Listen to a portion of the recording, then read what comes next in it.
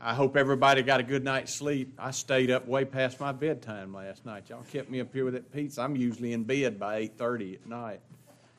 So it was a long night for us. I'm so grateful that you're back with us this morning. I pray the Lord will bless us in our time of study. If you'd take your bulletin and turn to the second hymn in it, we'll stand together and we'll sing our call to worship. Okay?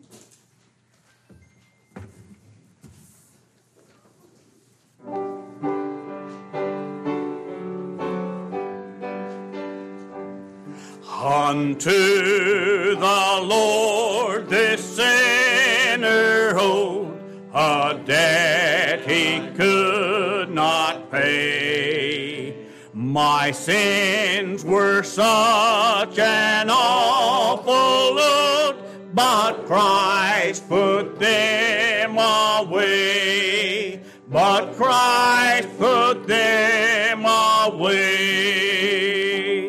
His blood has washed away my shame, and satisfaction made. Oh, bless the dear Redeemer's name. My ransom price is paid. My ransom price is paid. Salvation unto Christ I owe. Oh, what a gracious friend. He washed and made me white as snow. On him my hopes depend. On him my hopes depend. Someday in heaven I'll sing his praise with all the ransomed throng, and joyfully my voice I'll raise to sing redemption's song, to sing redemption's song. Be seated. Well, I tell you what, I could get spoiled to having this many people sitting in front of me. It's so good to be back with you today. If you would take your Bibles and turn to John chapter 2. John chapter 2. We want to begin in verse 23 of John chapter 2 and read down through John chapter 3, verse 8 before we go to the Lord in prayer. Now, when he was in Jerusalem at the Passover and the feast day, many believed in his name when they saw the miracles which he did. But Jesus did not commit himself unto them, because he knew all men, and needed not that any should testify of man, for he knew what was in man. There was a man of the Pharisees named Nicodemus, a ruler of the Jews. The same came to Jesus by night, and said unto him, Rabbi, we know that thou art a teacher come from God, for no man can do these miracles that thou doest, except God be with him. Jesus answered and said unto him, Verily, verily, I say unto thee, except a man be born again, he cannot see the kingdom of God. Nicodemus saith unto him, How can a man be born when he is old? Can he enter the second time into his mother's womb and be born? Jesus answered, Verily, verily, I say unto thee, except a man be born of water and of the Spirit, he cannot enter into the kingdom of God. That which is born of the flesh is flesh, and that which is born of the Spirit is spirit. Marvel not that I said unto thee, You must be born again. The wind bloweth where it listeth, and thou hearest the sound thereof, but canst not tell whence it cometh, or whither it goeth. So is everyone that is born of the Spirit. May the Lord bless the reading of his word and bless us this morning. in our time of worship. Donald, would you lead us in the opening prayer, please, sir?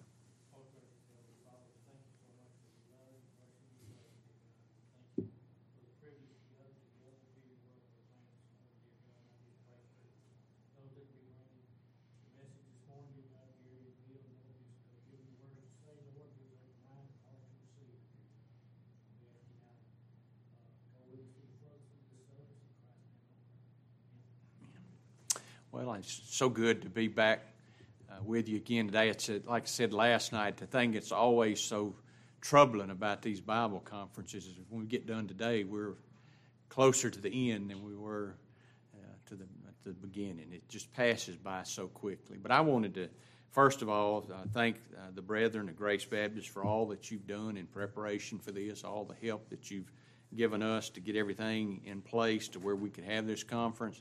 But also I wanted to extend a special thanks and a warm welcome to the ones that have come in. I'd give awards, but we don't give awards anymore. But I remember when we were back in false religion on Mother's Day, you gave a rose for the oldest mother and the youngest mother and the mother with the most children and this and that and other. If we got to furthest travel, I think it would go to David, Elaine, and Belle and Rachel for traveling to be with us from Ontario, Canada. But we're grateful to have them with us.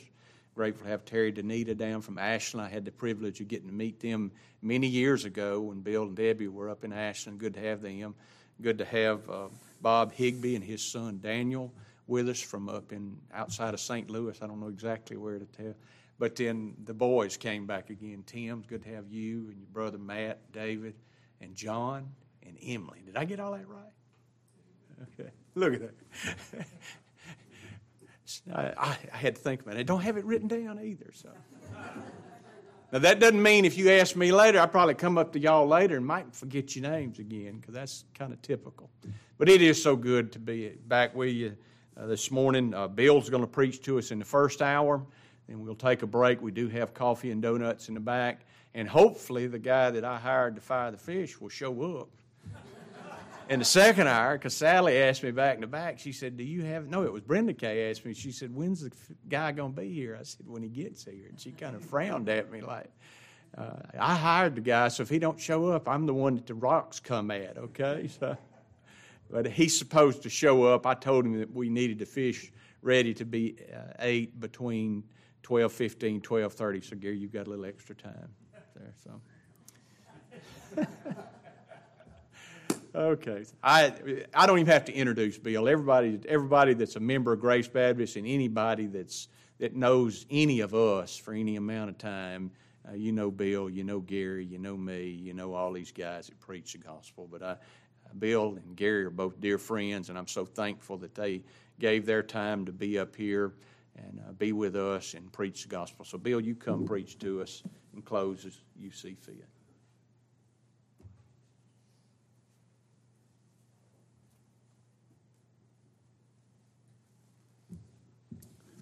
Well, it's again good to be with you and an honor to be here to preach the gospel of God's grace in Christ.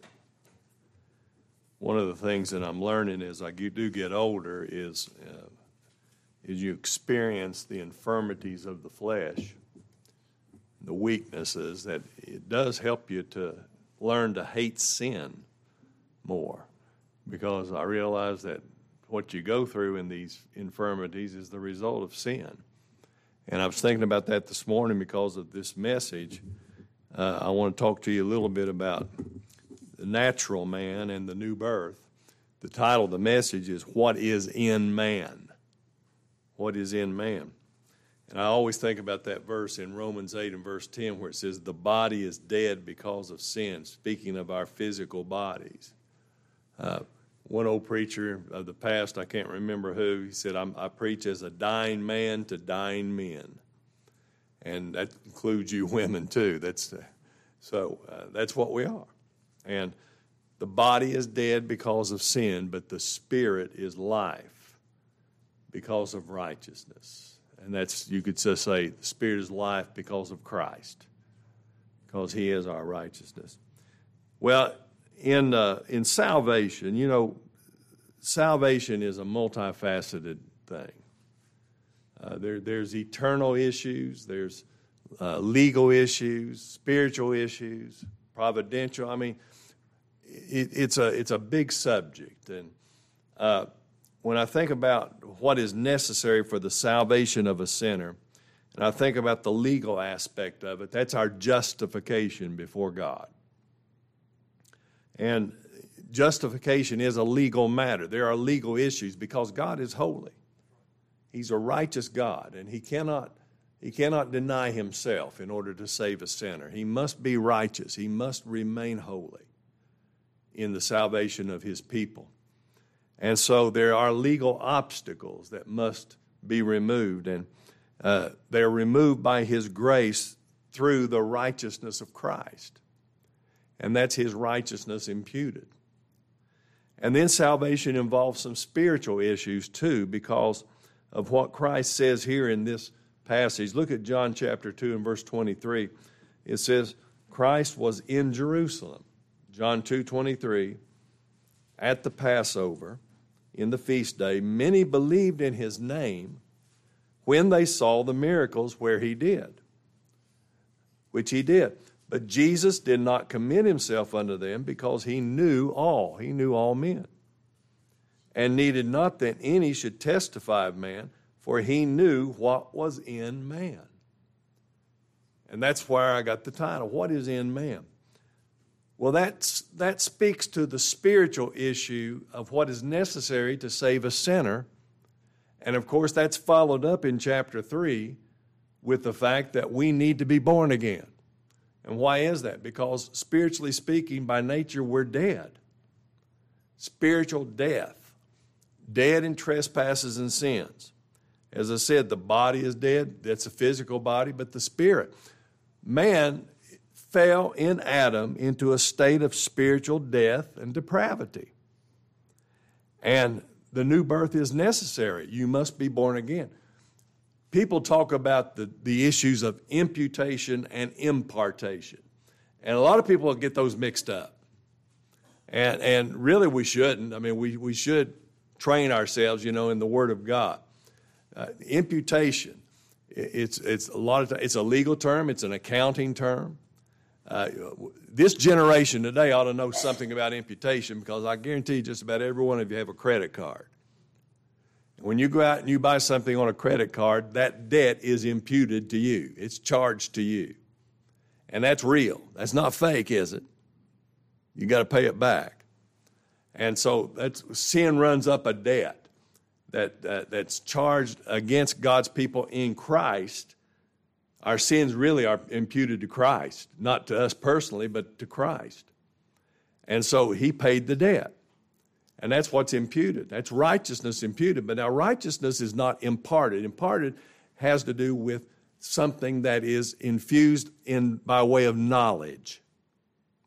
And that's what the new birth is. Spiritual life is imparted. Spiritual knowledge is imparted. That's something that's in you, that you understand, that you know, and you respond to. Faith and all of that. So both are necessary for salvation. One is the ground, the other is the fruit. Simple as that. Righteousness imputed is the ground, and the life, spiritual life imparted is the fruit. Well, why do we need to be born again? Well, this tells us, because apart from being born again, we cannot see the kingdom of heaven, the kingdom of God. We don't have spiritual eyes to see the reality of the kingdom of heaven, the kingdom of God in Christ. Unless we're born again, we cannot hear spiritually. We have ears to hear. You can hear what a person says in preaching the gospel, but you can't appreciate it. You can't value it. You can't know it unto salvation. So that's what this is all about.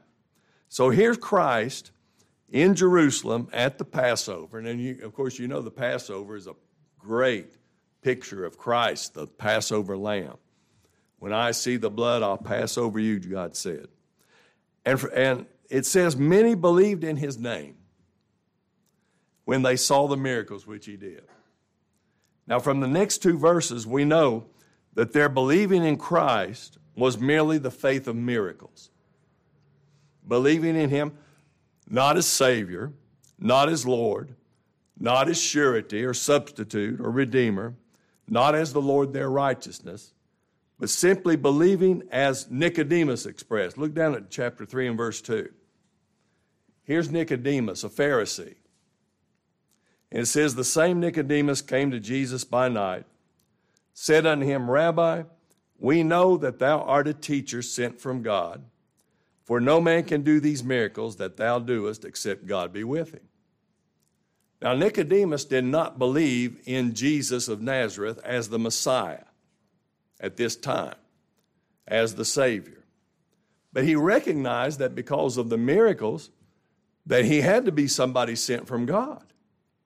Nobody could do these things unless God sent them. And that's what these people up here that are described as they believed in his name when they saw the miracles, that's how they believed. They looked to him as one who was sent from God to do miracles. So when it says in verse 24 or verse 23 that many believed in his name, he's not talking about the gift of faith that comes from God in the new birth, where he gives his people a new heart, a new knowledge that brings a sinner to Christ for salvation, for forgiveness, for righteousness. You see, faith, saving faith, does not come by miracles, believing in miracles. It comes by hearing, and hearing by the word of God. The scripture says that, Romans 10:17. It's the gospel in the power of the Holy Spirit that brings sinners to Christ, not miracles. The gospel is the power of God unto salvation. But it says in verse 24 that Jesus did not commit himself unto them because he knew all. He knew all men. Now that word translated commit there is the same word translated believed in the prior verse. So they claim to believe in Christ, but only because of the miracles, not because of any conviction of their sins or their need of a Savior from their sins, not from their need of a righteousness, their need of life that only comes to a sinner by God's grace and from the Lord Jesus Christ. But Christ didn't believe in them. He didn't commit himself to them. He had no faith in their faith. And one thing we can be assured of is this: Christ is fully committed to his people. And his people are committed to him. He said, all that the Father giveth me shall come to me, and him that cometh to me I will in no wise cast out. But and I think about the Apostle Paul when that great statement of faith in 2 Timothy 1:12, where he said that I know whom I have believed, and I'm persuaded that he is able to keep that which I've committed unto him against that day. And I think about, what have I committed to Christ? I've committed unto him my whole salvation. Every part of it. Everything about it. Every blessing of it. Every benefit is committed to Christ. It's in his hands. Well, it says here that Christ knew all men. The Bible tells us that only God truly knows all people in the very heart of hearts, and that he alone knows the true hearts of all people. I think about Solomon in his prayer at the dedication of the temple. He stated this truth. He said, for thou, even thou only, knowest the hearts of all the children of men. And it says in verse 25, he needed not that any should testify of man, for he knew what was in man. So to say that Christ knew all men and that he knew what was in man is an affirmation that he's not only man without sin, he's also God manifest in the flesh. He knew their hearts. And we need to make a distinction in what kind of knowledge this is. This means he's not only cognizant of who they are, he knew who they were and what they've done, what they're doing, what they will do. He knew their hearts. He knew their thoughts. He knew their motives. He knew their goals. The Bible says that all things are naked and open unto the eyes of him with whom we have to do. And that's a sobering thought, isn't it? That thought that just went through your mind. God knows it. I don't know it. I don't know what you're thinking right now. I think most of you have a pleasant look on your face, so I hope it's positive. But I can't read your mind. But God can. And God knows his elect in sovereign grace, redeeming grace, and regenerating grace. The Bible says, nevertheless, the foundation of God standeth sure, having this seal, the Lord knoweth them that are his. He knows his people. So the question comes, what is in man? Christ knows, but by nature we don't know. Man really does not even know what's in himself. I think about that passage in Jeremiah 17. The heart is deceitful, desperately wicked. Who can know it? We don't even know our own hearts. And the only way we can know ourselves is by the Word of God revealed by the power of the Holy Spirit to show us who we are. And what does the Bible say about us naturally? Well, that we fell in Adam into a state of sin and death. We're born spiritually dead, spiritually depraved. We have no spiritual life. What is the Spirit? Well, the Spirit is our heart, our mind, our affections, our wills, our motives, our conscience, the inner man, our goals, all of these things. But being dead spiritually means that we have no knowledge of or desire for the things that glorify God, especially in the matter of salvation.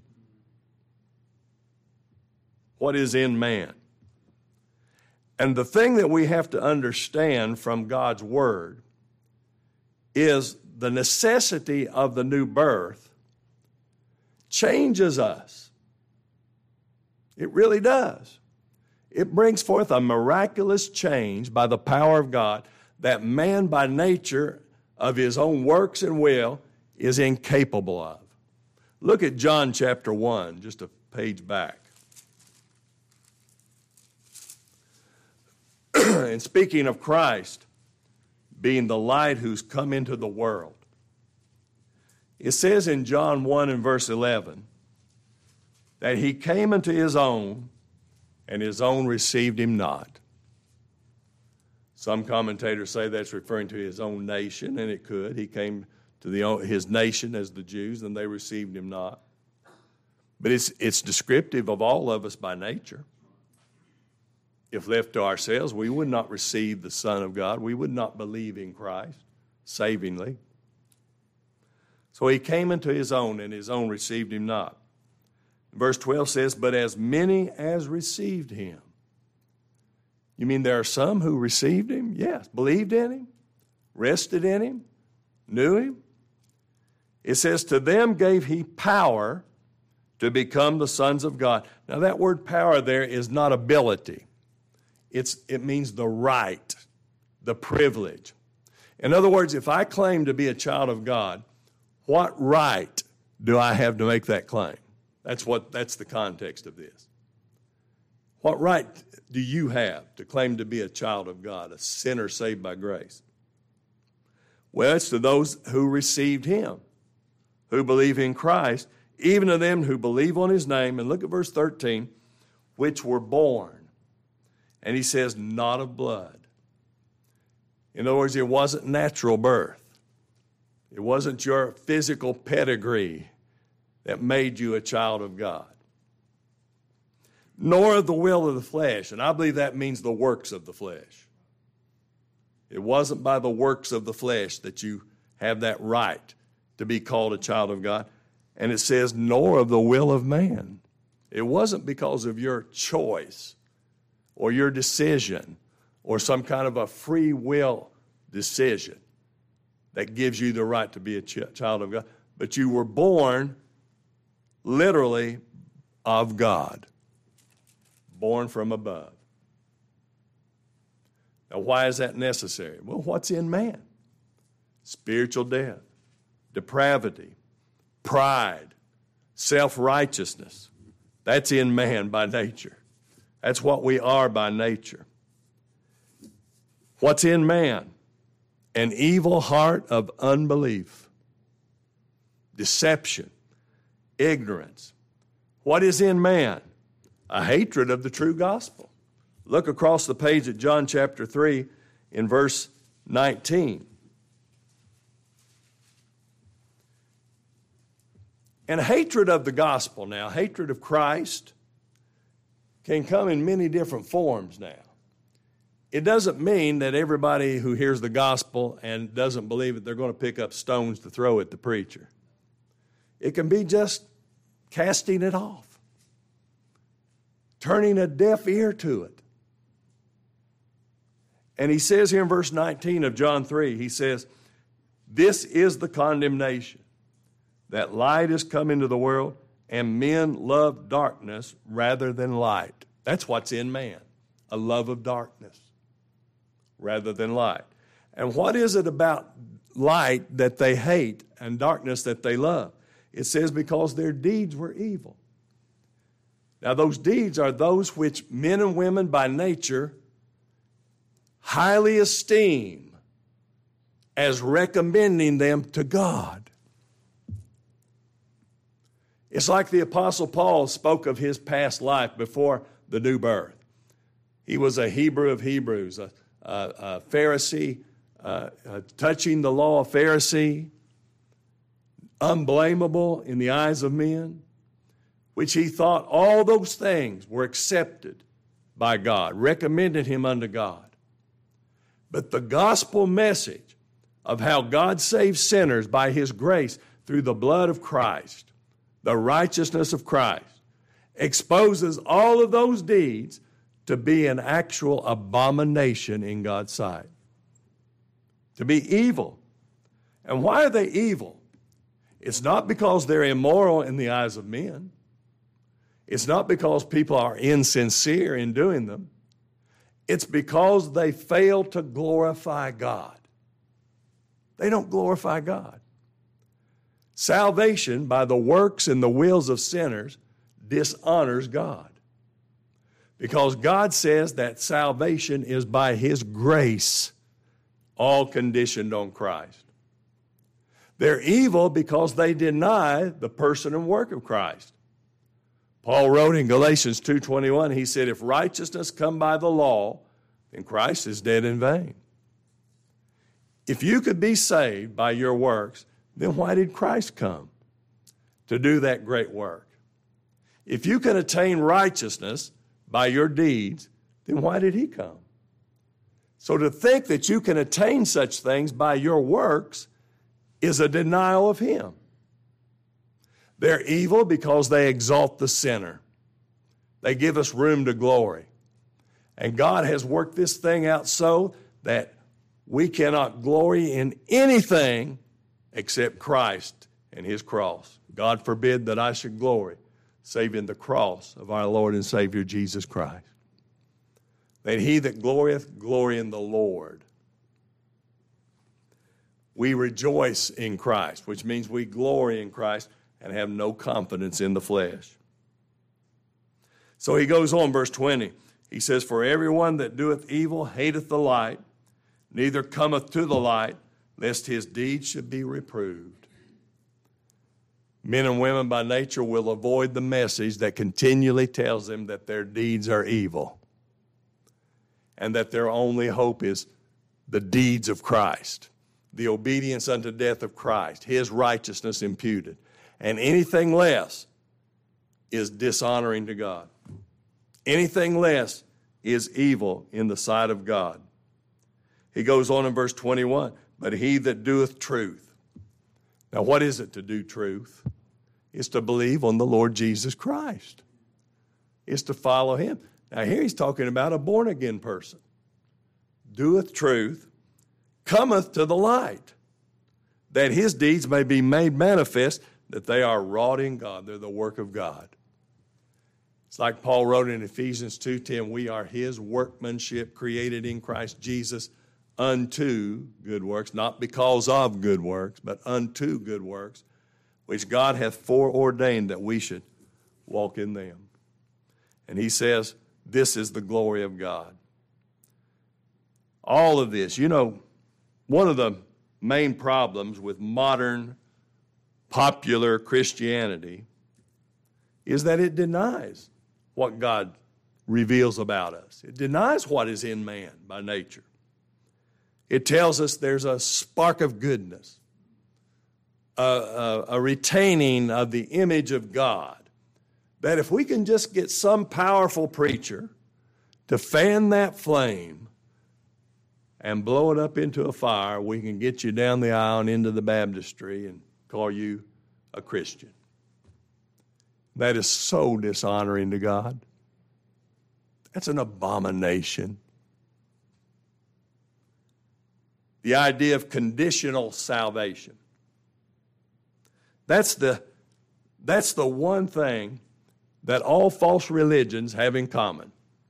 That salvation, whatever they call salvation, is at some stage, in some way, to some degree, conditioned on what you do or what you decide. And what sets the gospel apart from that? The gospel tells us that all of salvation, every part of it, is conditioned on Christ, and he fulfilled those conditions and secured the entire complete salvation of all for whom he lived and died, was buried, and arose again. Even our new birth. The redemptive work of Christ is our salvation. Thinking that we're justified, not by what Christ finished, but by what God enables us to do. That's a common theme of false Christianity. You've heard of the term decisional regeneration. It's not in man to make the right decision when it comes to salvation. The Bible says there's none righteous, there's none good, there's none that seeketh after God. Who's he describing there? All of us by nature.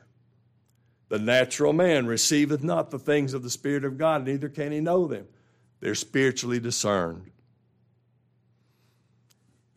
You and I, if we believe the gospel, if we know the true and living God through Christ, if we rest in him, we do not do so because we're better, wiser, or more righteous than anyone else. Agreed? Because God sovereignly, powerfully, and graciously intervened in our lives and drew us to him by giving us spiritual life, a new heart. Gary read about it last night when he talks about how no man can come to me except the Father which has sent me draw him, and I'll raise him up at the last day. And this is the Father's will, that of all that he had learned of him, hearing of him, learning of the Father, come to Christ. No, that evil heart of unbelief has to be replaced by a heart purified by the blood of Christ, given the faith to believe and a love of the truth. And it takes the Word of God empowered by the Holy Spirit as the Spirit of truth and conviction to show us the reality of what we are, what is in us. It's not in me to believe God.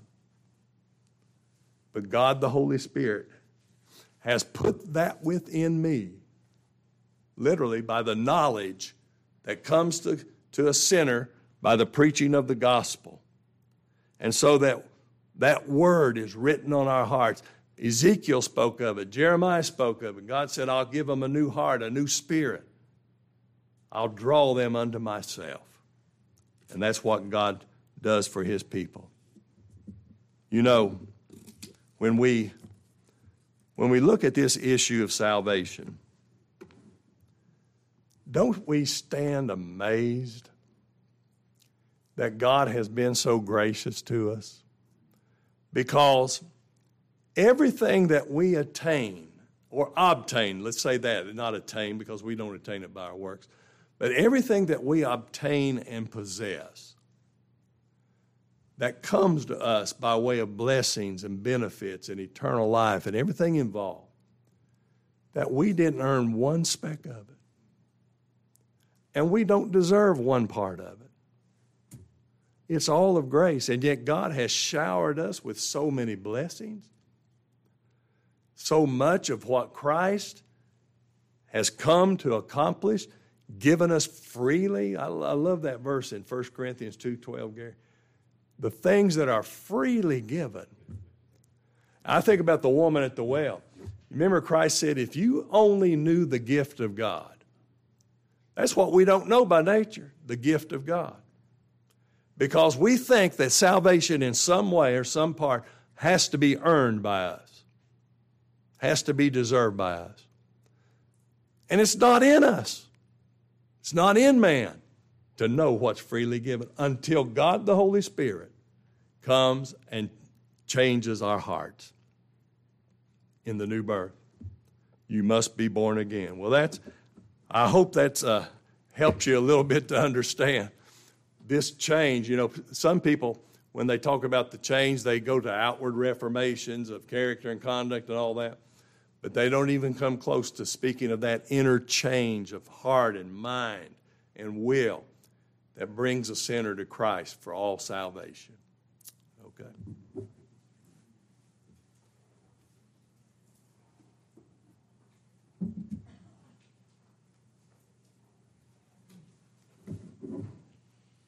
Okay, it is.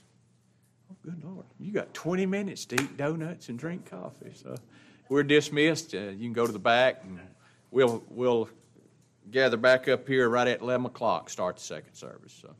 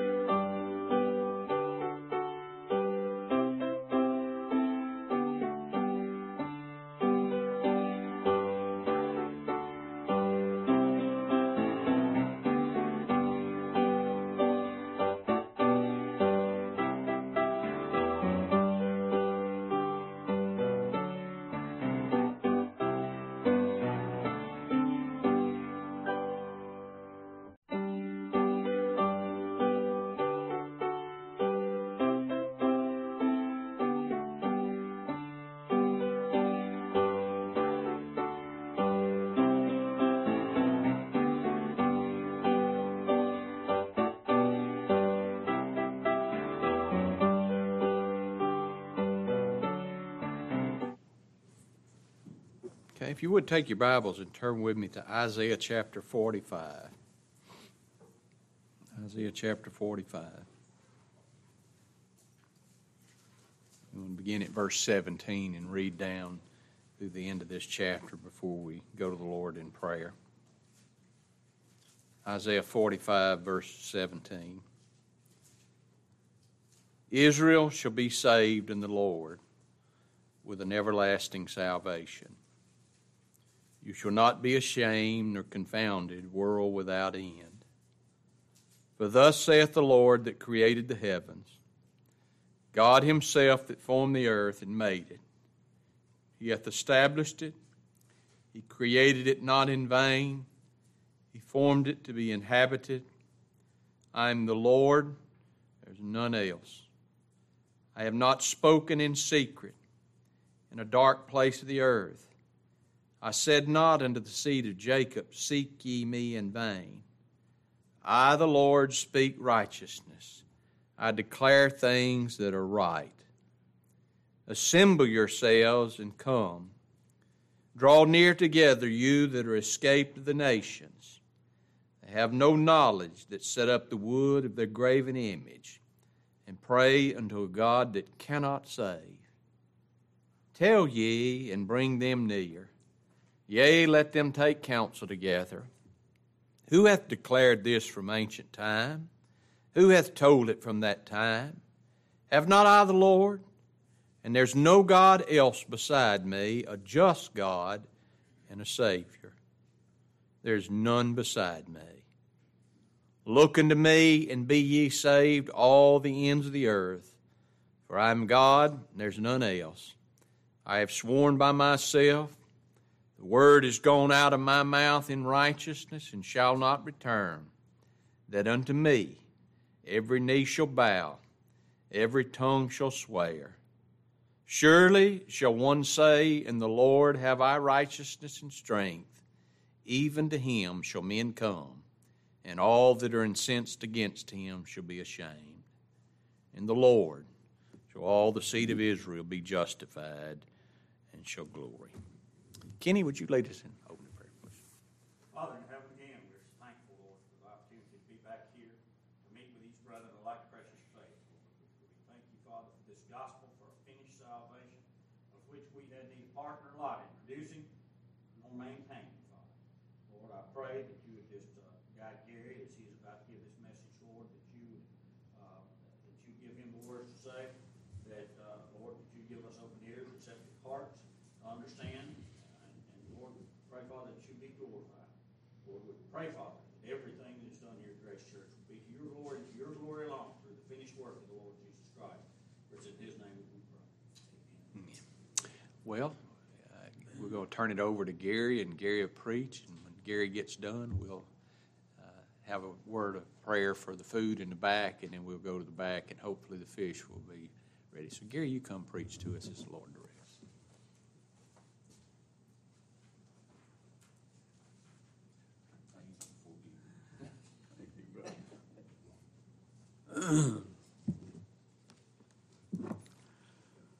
I cannot express to you my delight, my utter delight and joy in being here.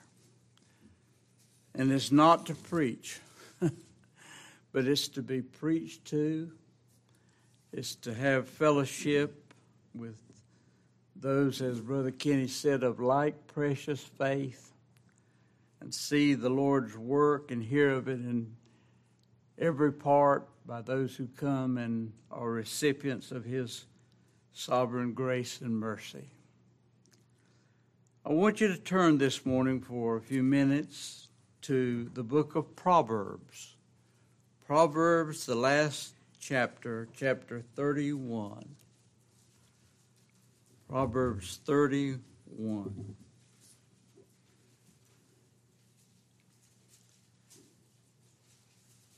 And I'll read to you about the first 7 verses.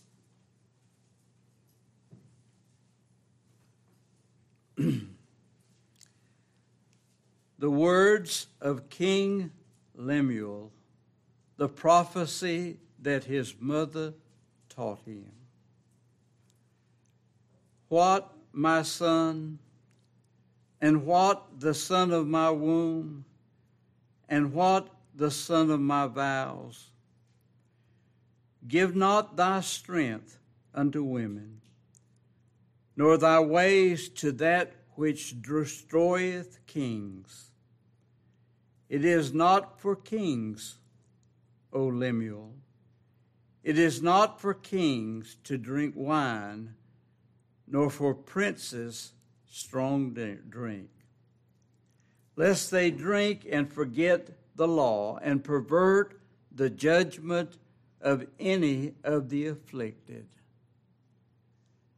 Give strong drink unto him that is ready to perish, and wine unto those that be of heavy hearts. Let him drink and forget his poverty and remember his misery no more.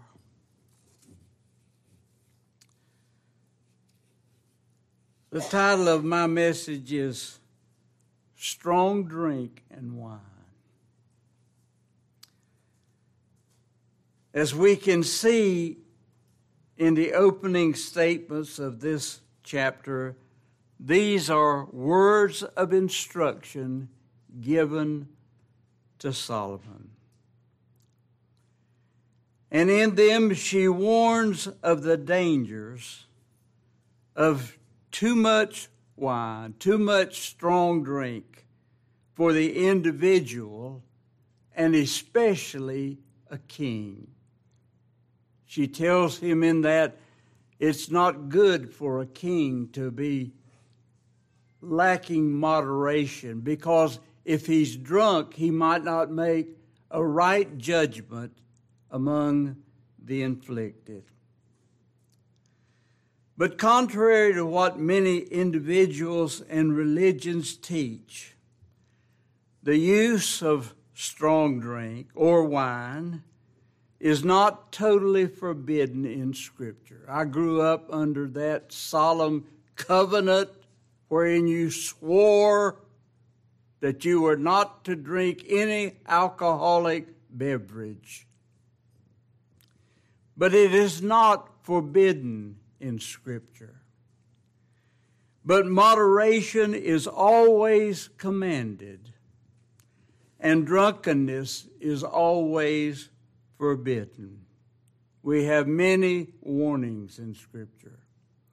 Woe unto them that rise up early in the morning, that they may follow strong drink, and continue until night, till wine inflame them. That's a warning.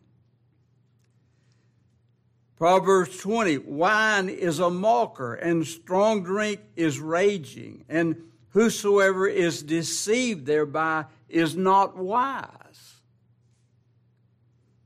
And then we have Ephesians 5:18, and be not drunk with wine, wherein is excess, but be filled with the Spirit.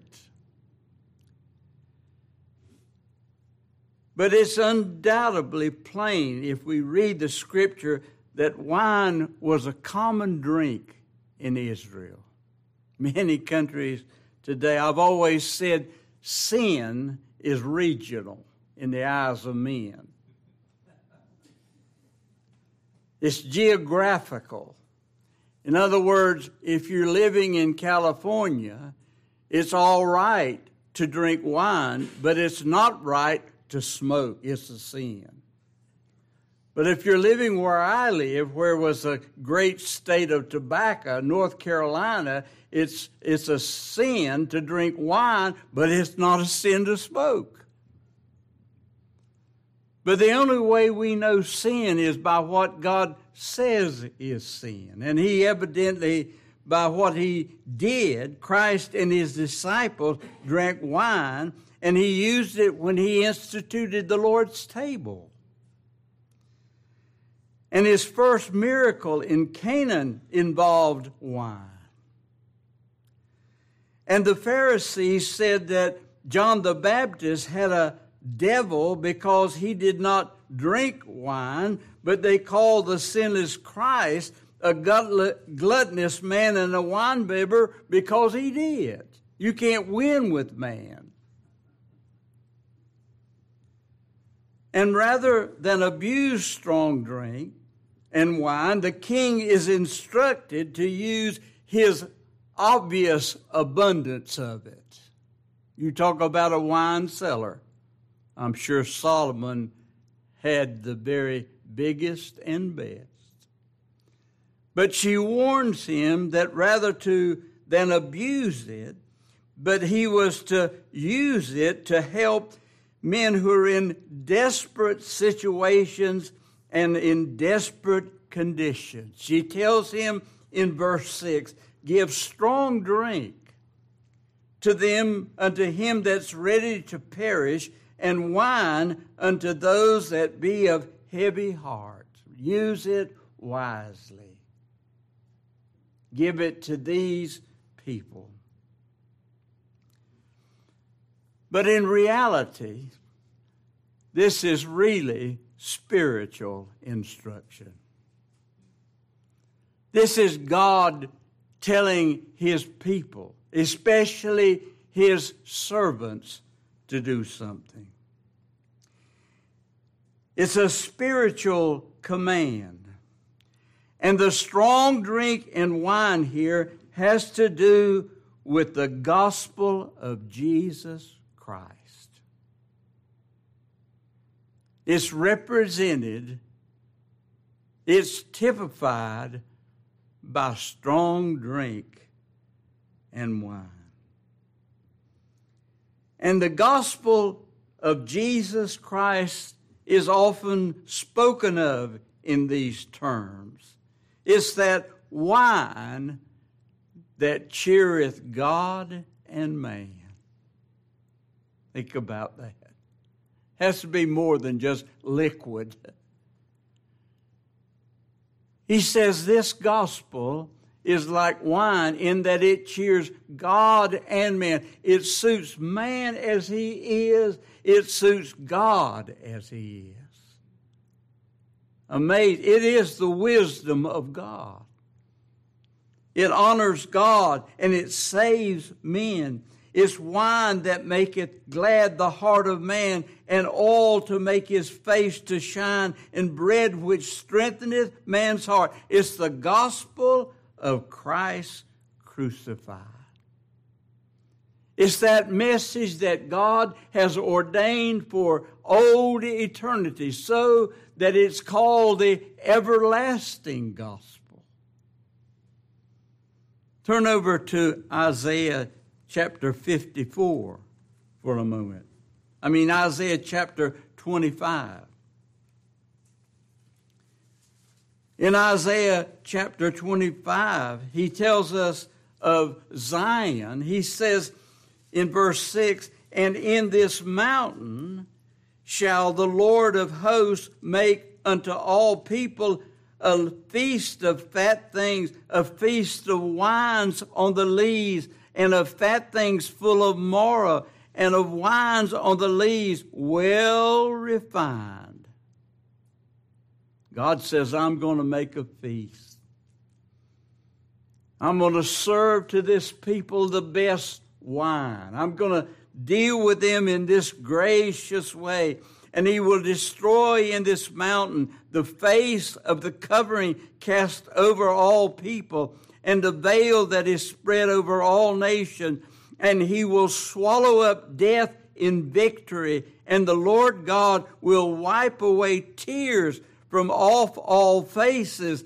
And the rebuke of his people shall be to take away from all the earth.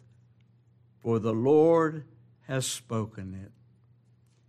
And it shall be in that day, lo, this is our God. We have waited for him. He will save us. This is the Lord. We have waited for him. We will be glad and rejoice in salvation.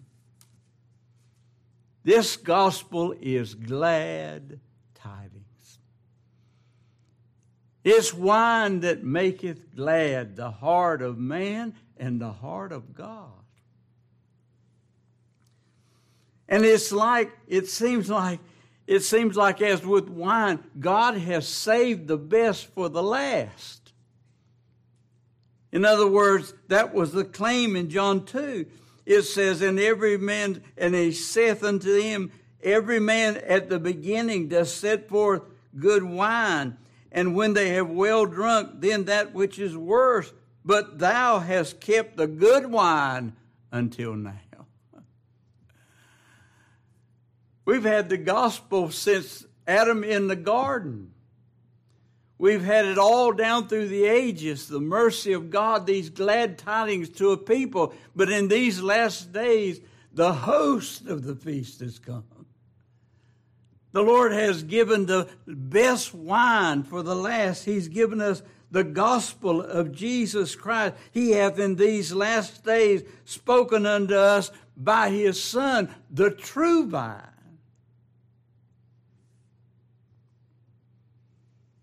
And he says to us, go into all the world and preach the gospel to every creature. But there's a character and a condition to those for whom it was designed. Look at what he says here. Give strong drink unto him that is ready to perish, and wine unto those that be of heavy hearts. Now these brethren will tell you, we've got no gospel for most people. They're as satisfied with what they've got. They're as content to go out and meet God in their self-righteousness. They're as blind in their religion. They're typified in Matthew chapter 7. They say, we've done many good works in your name. We've preached in your name. We've cast out devils in your name. We love what we've got. We don't need anything. We're a savor of death unto them. When we open this bottle, this gospel bottle, and begin to pour out this wine, this strong drink, it's a savor of death to so many. But it is to these who are ready to perish, to these whom God has made heavy of heart, bitter of soul, that he makes not only wanting, but needing to receive it. That is when the Spirit of God comes to us in that spirit of conviction, and he makes us to know ourselves and to see ourselves as in ourselves perishing. Just hopeless, helpless, sick of sin, guilty of conscience, fearful of impending judgment and the wrath of God because of our sin, without hope, without strength, without a righteousness that God will accept. That's who I'm looking for. I'm looking for some sinners. I'm looking for some folks that are needy, who have nothing by which to stand before God and be accepted. And because of these spiritual things, this bitterness of soul, this sadness, that gloominess, that burden, that afflicted, that felt poverty, that faintness, these needy sinners, I've got something for you.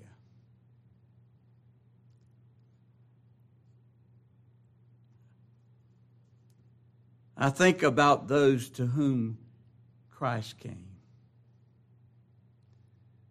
He walked out on the ship into the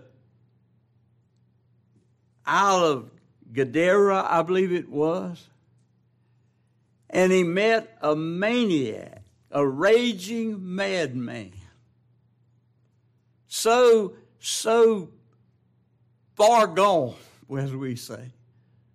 So dead in himself, so bound by the devil, so wretched, so naked, and so dangerous to everybody.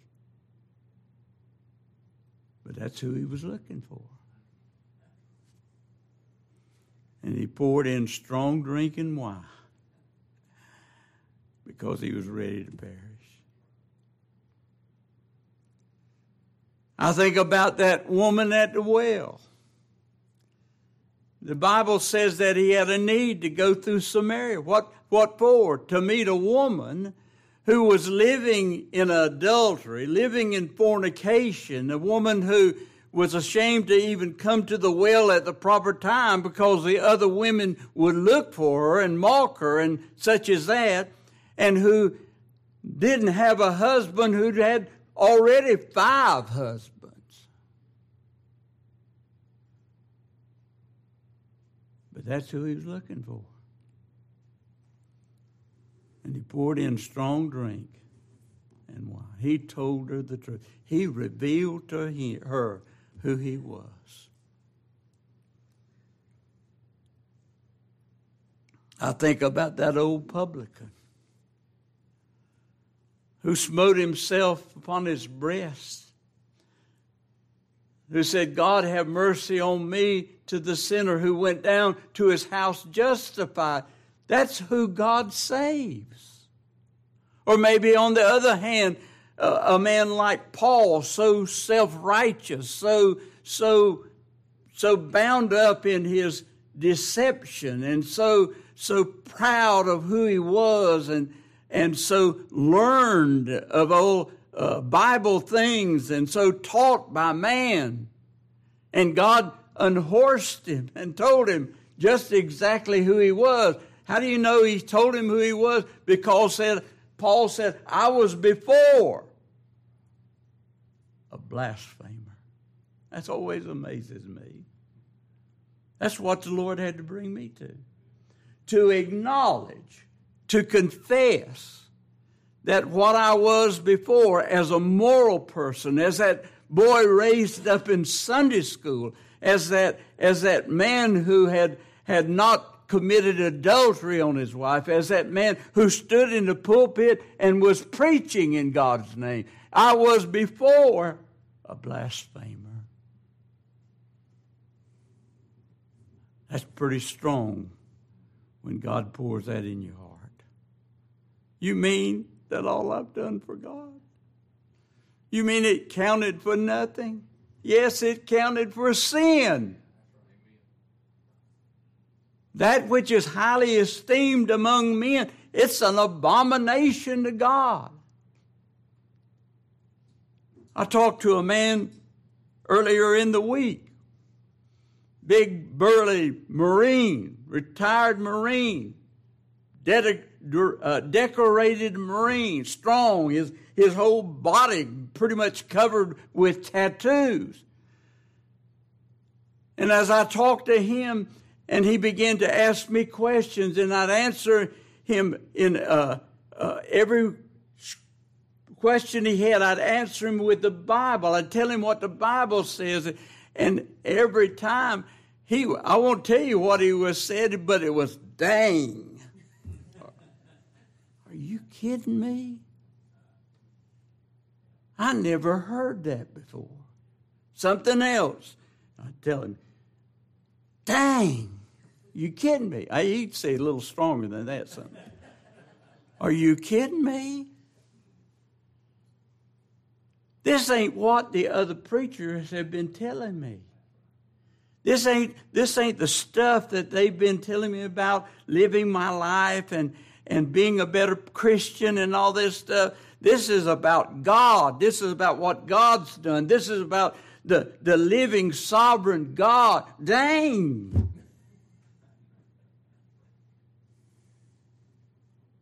This ain't no wimpy gospel.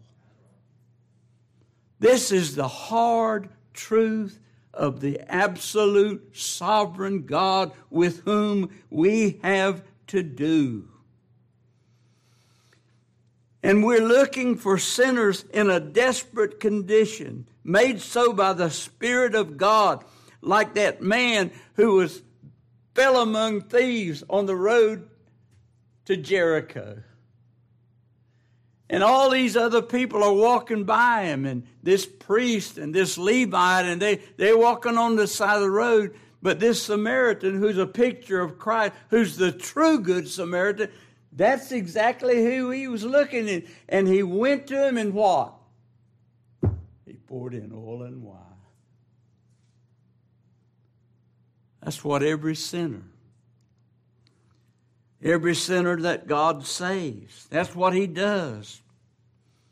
And he brings them in this neediness to see their unrighteousness. This is who the gospel is for: sinners, the ungodly, the unrighteous, the lost, left worse by every man-made remedy and religion. Like that woman who had an issue of blood. What happened? She'd spent all. She'd been to them all. And there's so many people like that. That religion has left a wreck. Who's either left them, it leaves them either in self-righteousness or despair. Some despair after God deals with them of their self-righteousness. Some, God deals with them in their despair and their utter depravity and sin, the blatant immorality and the self-righteousness. It's all sin. It takes strong drinking wine. And when God brings them, you know, as preachers, we ought to be encouraged. This gospel is strong drinking wine. If you turn over in 1 Corinthians chapter 6, look at what it says in 1 Corinthians. God sent Paul to Corinth. And if the truth was known, Corinth may have been an utterly, just a much more awful place than New York City or San Francisco. Everything there, every sin, every blatant immorality, Sodom and Gomorrah. It was so bad that Paul was afraid. But the Lord came to him in the night, and he said, Paul, you stand up, you preach, for I have much people in this city. You and I don't know where God's people are. We can't imagine the state that some of them are in. But if he sends the gospel there, it's for a purpose. It's not to save everybody. It's not to convert them all to moral people. The gospel is to call out his sheep. He's bringing them to a state of desperation, conviction of their sin. He's going to make them to be needy and thirsty and hungering after this righteousness, and we're there to pour it in. Listen to what Paul says as he speaks, writing to these believers at Corinth. 1 Corinthians 6 and verse 9. Know ye therefore that the unrighteous shall not inherit the kingdom of God? Be not deceived, neither fornicators, nor idolaters, nor adulterers, nor effeminate, nor abusers of themselves with mankind, nor thieves, nor covetous, nor drunkards, nor revilers, nor extortioners. Don't you know that none of these people are going to inherit the kingdom of God?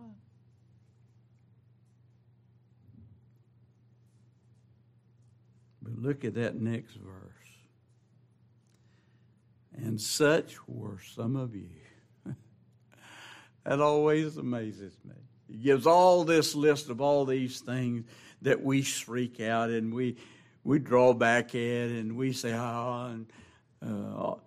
abusers of themselves with mankind, homosexuality was there, bestiality, everything you can imagine was in that catalog at Corinth, like maybe Amsterdam, where you get everything you want.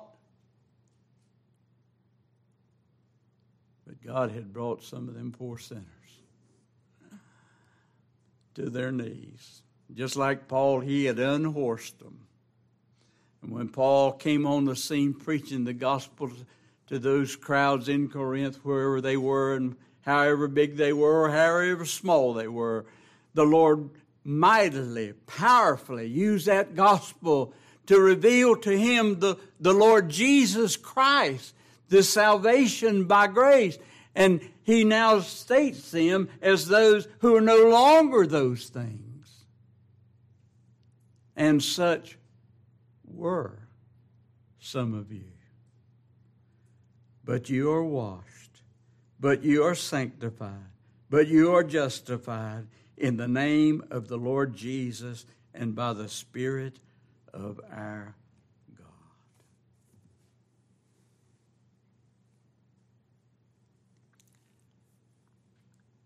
Sovereign grace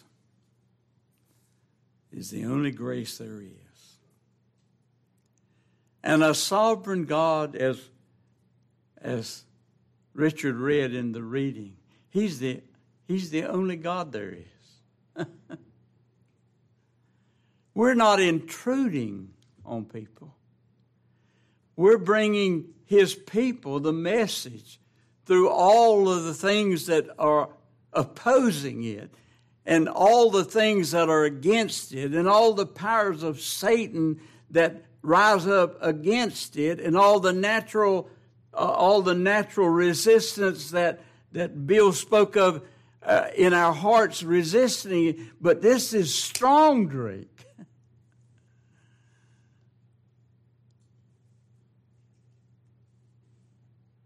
Somebody said that a certain kind of moonshine would wake the dead. Well, I don't know about that, but I do know about this gospel. It'll wake the dead. God will use it to wake the dead. To the dead spiritually, to the dead to God, to this natural man that receives not the things of God, to this resistance and this rebellion. It's described, this gospel is described as strong drinking wine, not just either. It's not just strong drink, it's not just wine. It's both shocking and soothing.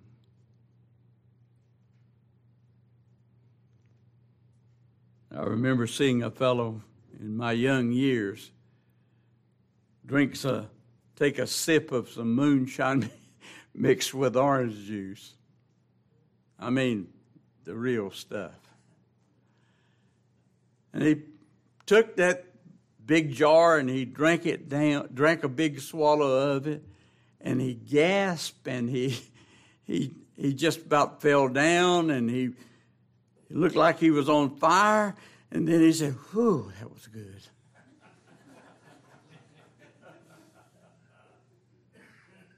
But you know, that's kind of the way the gospel is. It's shocking, but it's soothing. It wakes us from our deadness. God uses it to wake us from our deadness. He uses it to bring us to life. He uses it to quicken our minds. He uses it to do all these things. And when He has revealed Himself to us and taught us the grace of God and free salvation, it's a soothing thing. It's a soothing thing. But God says, I kill and make alive. How many cures are first destructive and painful and harsh at the first? The gospel is at the first strong drink.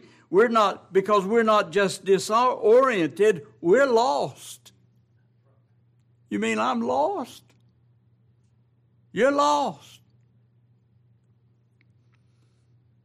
We tell people that they are by nature God haters. The carnal mind is enmity against God. Oh, that's so shocking. We hear that there is none righteous, no, not one. That there are none good, none that seek God, that we're blind, that we're lame, we're leprous, we're vile, we're unacceptable in ourselves to the divine holiness. We're not just sick, we're dead. Graveyard dead, spiritually. And these preachers stand up before people and they give them spoonfuls of Kool-Aid. Make you feel good in the flesh, make you satisfied with your experience, make you happy on your way to hell. But I'm telling you, the gospel is strong drink. It's about God. It's about man as he is. I'll never forget, Brother Mahan had that message, and they turned it into a tract. What is it to preach the gospel? Tell the truth about God. Tell the truth about man. It's to tell the truth about Jesus Christ and his word. It's to tell the truth about how God saves sinners.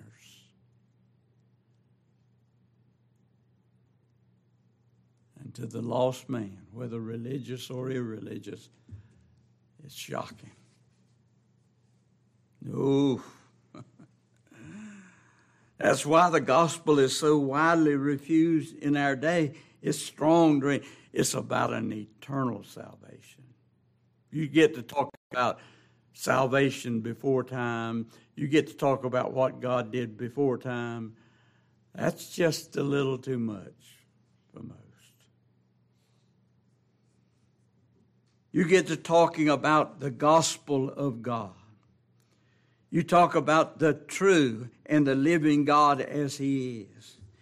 You tell men that salvation didn't come from man, that it doesn't glorify man, that it is not accomplished by man, that it is an absolutely free gift, that it is a work of God wrought in Jesus Christ, that it's by and in one outside of ourselves.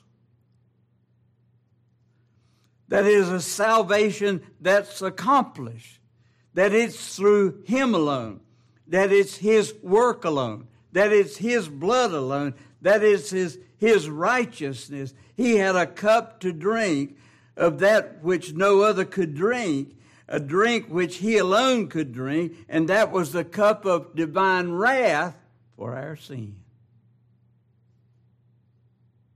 That's what he said. I have a cup to drink that you can't drink.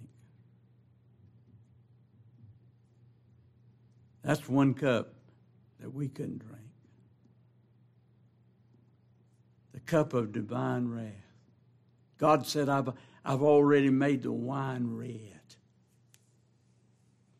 The wine red, and the symbolism there is that God, his judgment, rather than being something contrary to him, is something that he does as God. He'll be just in his damnation of the non-elect as he is of the salvation of the elect.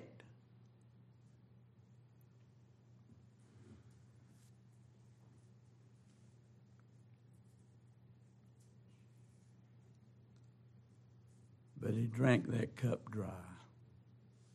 You mean to tell me that what one man did over 2,000 years ago on that cross put an end to all the sins of his people forever, even those that came after him, even those sins that come after they supposedly believe? You mean to tell me that salvation is already accomplished, finished, that it's a done deal? That's exactly what I'm telling you. You mean to tell me that there's nothing left for me to do? That's exactly what I'm telling you. And to proud human flesh, that's strong drink.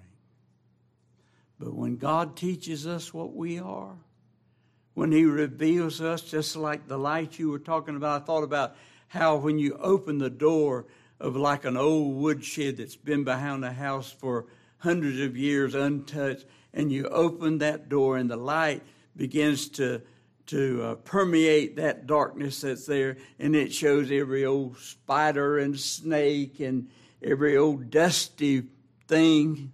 That's the way we are. No, I'm a good person. No, you're not. But the only way you'll ever know it, if God applies this strong drink to you, this gospel, and He uses His word to show you and give you a mirror to see exactly what you are. He doesn't do it totally. If He were to show me what I am in myself totally, all at one time, it'd just kill me. The wickedness, the vileness, the motives. I don't even want to think about it. I want something that'll soothe me. And the same strong drink that does that. The gospel of Christ's shed blood. The blood of the everlasting covenant of God's grace. Christ's atoning blood that alone pleased God. This is the only gospel that can cheer God and man. This is the gospel that honors God in His character, satisfies His justice, saves us all from our sins, and gives to Him all the glory.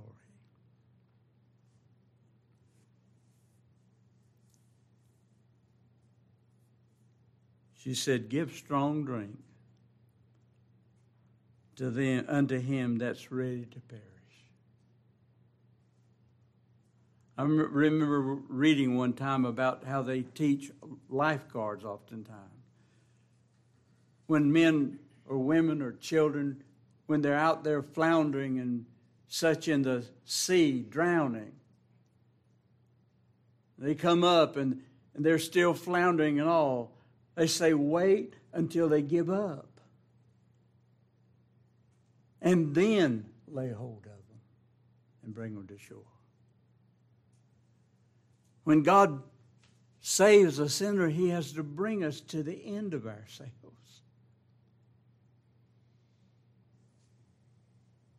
Paul, a man in our church, he said, and he says it often, he said, I found out there's no hope for me but this.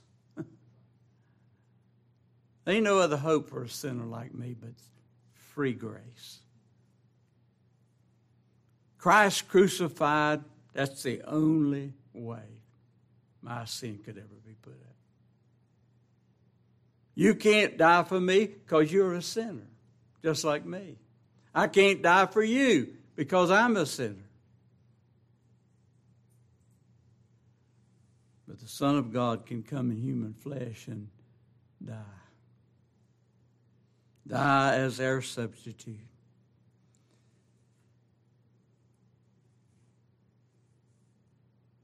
But in the next verse, those are told what to do.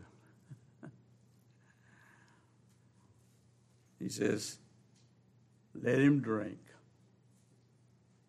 That's simply trust, believe, rely on Christ alone. Drink this strong drink. Drink this wine. Believe on Christ. Believe the gospel, which none can do without the Spirit giving them life and faith. Drink it.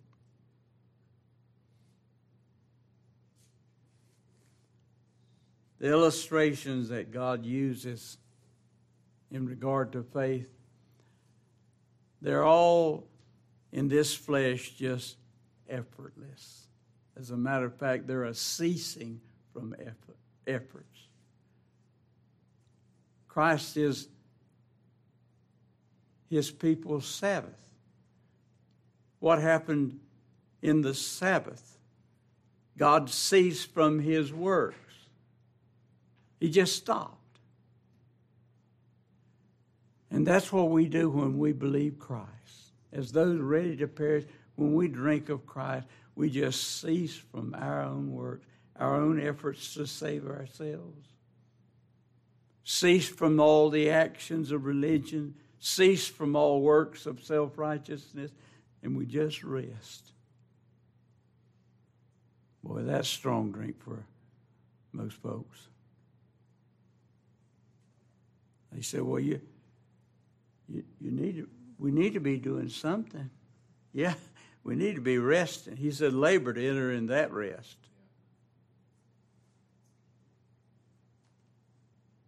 That's an amazing thing.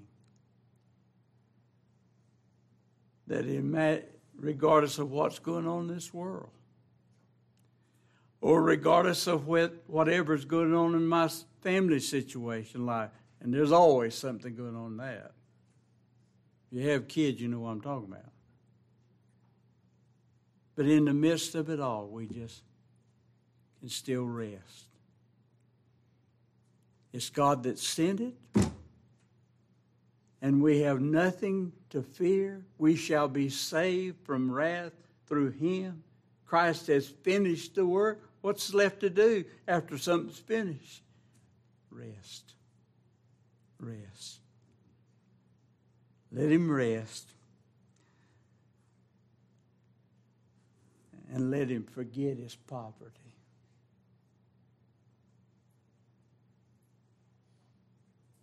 Humanly speaking, sometimes it's hard for me to forget my poverty when the bills start coming in, you know. But everyone in Christ is absolutely rich. For you know the grace of our Lord Jesus Christ, that though he was rich, yet for your sakes he became poor, that you through his poverty might be rich. You're rich, Richard. Rich. We walk around sometimes like poor little pitiful Christians. We don't have anything because we don't have all these things of the world and all. No, we're rich. Rich in grace. The riches of grace. That's the only riches, true riches there are. An inheritance incorruptible, undefiled, reserved in the heavens for us. We're rich. And I love this. He said, let him remember his misery no more. No more. The only time in this life when we can regard ourselves as having no misery is when we look by faith to Christ, to him alone, to that which he has accomplished, to that which defines the true gospel of Christ crucified, which is his success. And when I see him hanging on that cross, God in flesh bleeding and dying for my sin, oh, I just forget my misery. Got a knee ache. I got a bill coming due. Somebody in my family is sick. I got miseries.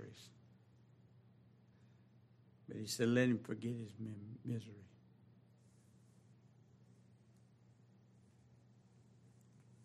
Drink that wine of Christ's glorious finished work, soothing to the soul. Oh, I'm telling you. We think about all these people around us, and they're in two categories mostly. They're the hard-set religionists, self-righteous like the Apostle Paul, Saul of Tarsus. And then this other group, on the other hand, like that maniac of Gadara, that's rough as a cob. But we have strong drink. No matter whether they're one or the other, God saves his people among them. And he does it by his precious, mighty, omnipotent gospel. I love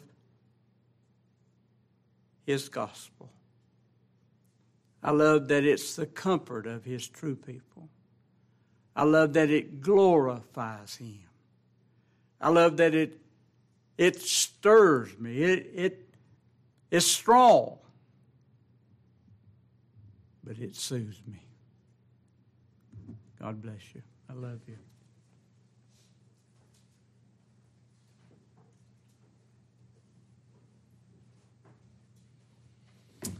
Okay. All? No. Yeah, all. Lead us in the word of prayer for the feed meal in the back, please.